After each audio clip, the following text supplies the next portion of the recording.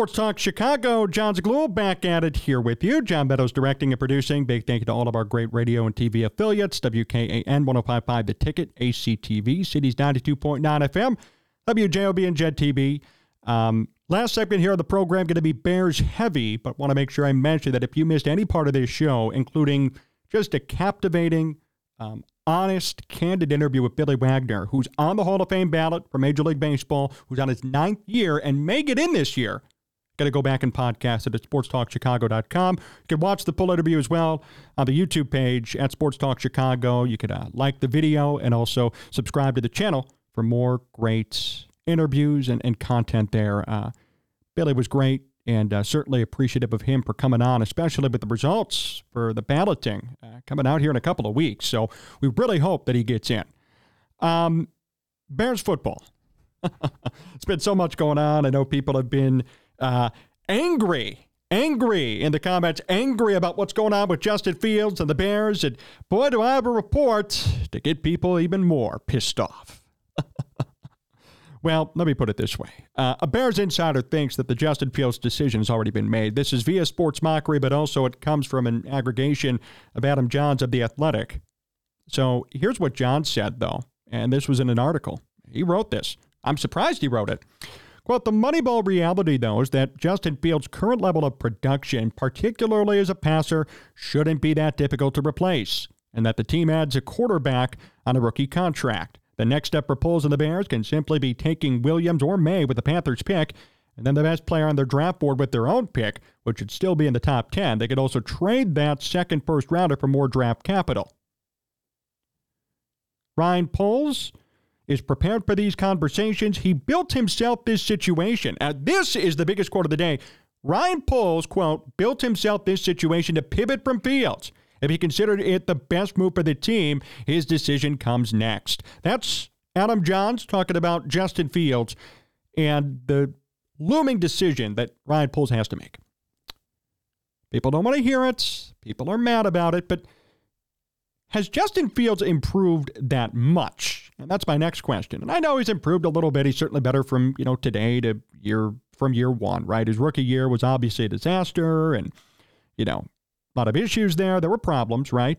But Justin Fields is a similar quarterback. Justin Fields has always been the same quarterback. He's averaging 1 touchdown and 1 pick a game for his entire career. He's averaging on a per-season basis less than 3,000 passing yards. I mean, Adam Johns is not incorrect in his assessment.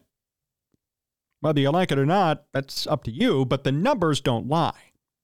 And I'm going to make comparisons and make thoughts and make prognostications based on numbers and based on the reality of the situation, whether you like it or not. Okay. Adam Johns said it cut and dry. Ryan Poles built himself this situation to pivot from Fields if necessary, and that Fields' current level of production, particularly as a passer. I'm not talking about running. He's a great runner. To his credit, I've never once bashed his ability to move the football with his legs, whether it be scrambling, whether it be designed runs. I don't like the fact that running seems to be his first resort over passing, because it's pretty true. If anything breaks down immediately, he's running.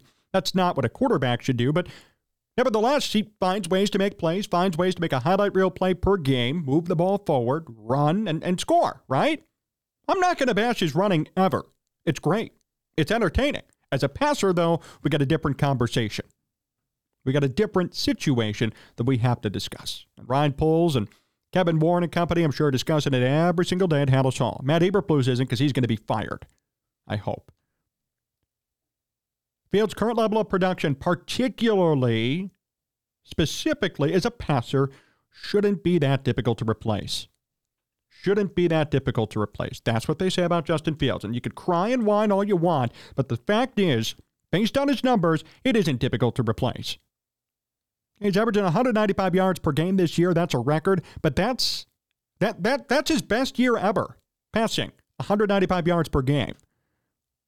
People have bemoaned the Bears for years, even as far as I can remember, talking about Jay Cutler, Kyle Orton, Rex Grossman, Tate McDown. Why aren't they ever passing for 300 yards in a game? Well, they could make the same criticism for Justin Fields, too. He's averaging 195 a game, and his passer rating's actually worse than last year. Oh, but wait a minute. The interceptions that were counted against him were dropped both times. They shouldn't have counted. BS. The fact is, these are the numbers, and this is what it says. And what it says here is that he has 15 touchdowns and 9 picks. His completion percentage has regressed back to where it was last year. It's actually almost similar.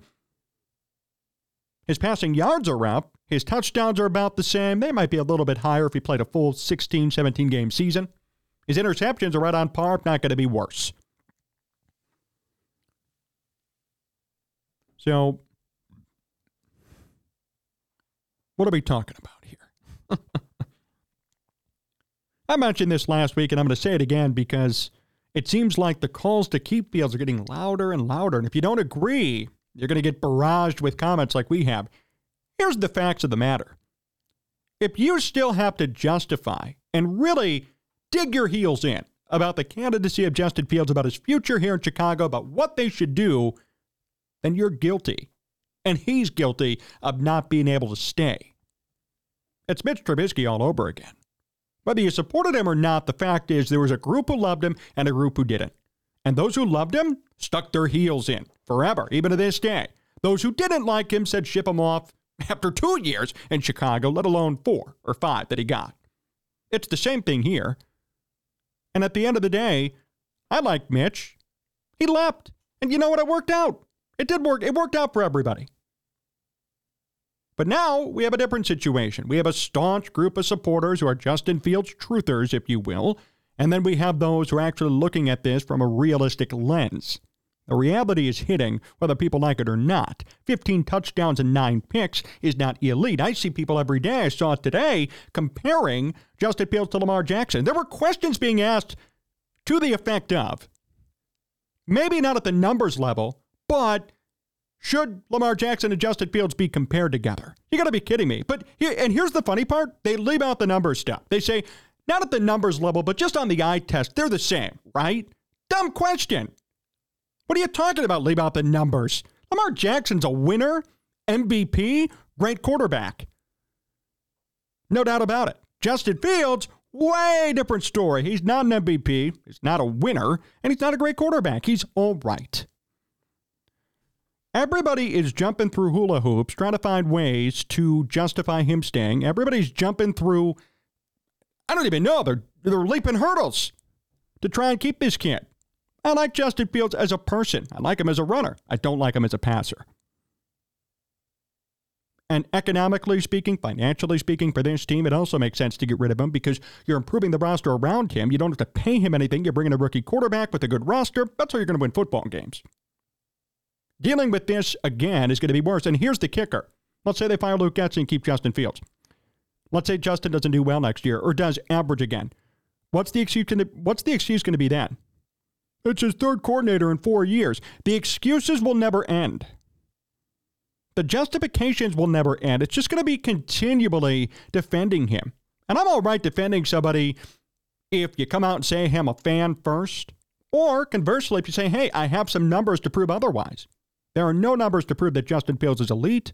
And the people who continually defend him are not being honest, coming out saying, hey, I'm a fan of him first, so I'm going to defend him. If you're truly a fan of his, you're a follower of his, you followed him since college, you like him, you have an affinity towards him, and you state that, I got no issue with you defending him. Really, I don't. We all have our favorites. Everybody does. If you say you're unbiased, there's no way, right? Everybody has an inkling or a leaning towards somebody. You just heard me talk about Billy Wagner, right? Yeah, I want him to be in the Hall of Fame. I came out and stated that bias. That's fine, right? But when you don't state it, claim you're being unbiased, and then bring up BS numbers that have nothing to do with the situation, or bring up hearsay like, well, I think Justin Fields and Lamar Jackson are similar, but not from a numbers perspective, then you look like a dummy. And I am so sick of jumping through hoops and making unbelievable justifications to keep Justin Fields.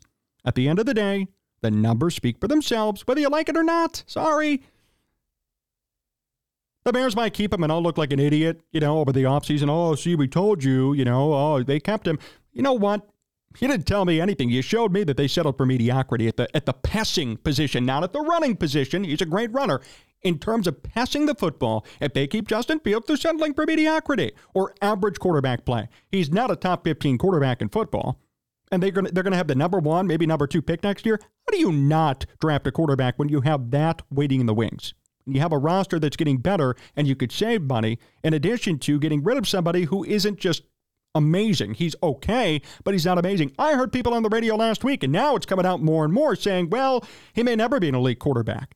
No one's giving them crap. Why are you giving it to me then? Oh, my goodness. Justin Fields. He's a nice guy, good quarterback in terms of running, in terms of skill, in terms of athleticism, just not good enough passing. Once we all accept that, it's going to be easier to move on, look towards the future, because there's an exciting future here in Chicago. Bring in a new head coach, you draft a quarterback, this roster gets better. You're talking about a 10-win team next year. There's no reason why this team can't win 10 games next year with a better, enhanced roster, with a new head coach and a new quarterback. No reason why not. But if they keep Justin Fields, just expect the same old to occur. Bears and Falcons are going to be facing off this weekend. Could this be a precursor to Justin Fields' new team? I kid, of course, but there have been lots of talks about Justin Fields going there. Remember, Ryan Pace is an executive there. Phil Emery's still an executive there. Ryan Pace drafted Justin Fields. Obviously, Pace saw something in him. Maybe something occurs there. I don't know, but it's a thought. Fields and company are going to face off against Atlanta this weekend. Atlanta's playing for something right now, but they got their backup quarterback in, Taylor Heineke, because Desmond Ridder is a bust. That's a fact. Atlanta needs to win to stay alive in the NFC South divisional race. They're 7-8 right now. Tampa Bay's 8-7. I believe if Tampa wins and the Falcons even win, though, I think they might be out. So the Falcons really need to win and get some help. They're going to be playing from a position of desperation. Taylor Heineke's been okay in the limited time he's gotten, 4 touchdowns, 1 pick. Heineke, though, in the past, and even up until today, always has interception trouble. He plays a gutsy game, and I like that about him. He's certainly a competitor, but he has interception trouble, completion percentage trouble, as evidenced by his 60% rating or percentage this year. And he's not a starting caliber quarterback. Now, running the football, they're going to have Bijan Robinson, who, ironically enough, was Roschon Johnson's RB1 in college. Bijan Robinson was the number 1 running back, and Roschon kind of backed him up. So they're going to face Bijan Robinson, who's had a great rookie season. Despite limited carries, only 188, almost has 1,000 yards, averaging 5+ yards per carry. Tyler Allgeier is going to be running 2. Cordero Patterson's in the mix now as a running back as well. That's going to be fun. And Jonnu Smith, Kyle Pitts, Drake London. I mean, this team is not bad in terms of Atlanta. I think they're going to come away with a win in this game because they're playing for their season right now. They're playing for their season. I think it's going to be a close game. If the Bears win the turnover battle, then I'll be wrong, right? I'm fine with being wrong on it, but this is for their season. If they lose, it's over. Even if they win, it could be over.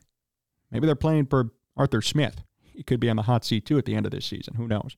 They're certainly playing for a new quarterback, though, too. And maybe it'll be Justin Fields. So my prediction for this one is going to be close, but for the Bears, no cigar. The Bears are going to fall in this one. My prediction is 24-20 they lose. The Bears are going to lose this one 24-20 to Atlanta. It's going to be a close game, probably going to be a fun game. Maybe Justin Fields does something spectacular again, but just can't come up with a victory when needed. And at the end of the day, everyone's still being evaluated. I think the decision's been made, but I certainly hope that Fields does well. You know, Eberflus is still in the hot seat. These evaluations, quote-unquote, are still being made, so we'll see how they do, too. Getsy as well. All 3 of them are in the ringer right now, and we're going to have to see how all this plays out for them and their future. But you know, this game and then the Packers are all that's left, and then all of a sudden the offseason of chaos will occur, and we're going to see what exactly the Bears do. 2 games left, that's it. 2 games left to determine or start to end the determination of their future. There's a lot at stake here. So we'll see how this one plays out. My thoughts are Bears are going to fall in this one, though, 24-20. And that'll do it for us here today on Sports Talk Chicago. I appreciate everybody tuning in. A huge, huge thank you to Billy Wagner. If anybody out there is listening, again, especially if you're a baseball writer, vote for him. Put him in the Hall of Fame. He deserves it. Great guy, great person off air, on air. Really happy he joined us here today. Big thank you to John Meadows directing and producing, and all of you for tuning in. Follow us all over at Sports Talk Chicago. Hit the like button, subscribe to us on YouTube at Sports Talk Chicago, and a big thank you to all of our great TV and radio affiliates. WKAN 105.5 The Ticket, ACTV, JTV, WJLB, and Cities 92.9 Talk FM. Remember, too, if you're around on Sunday, we're going to have the live broadcast of Bears-Falcons on the Sports Talk Chicago YouTube page, so be sure to check that out as well. Thank you so much for watching and listening. Until next week, so long, everyone.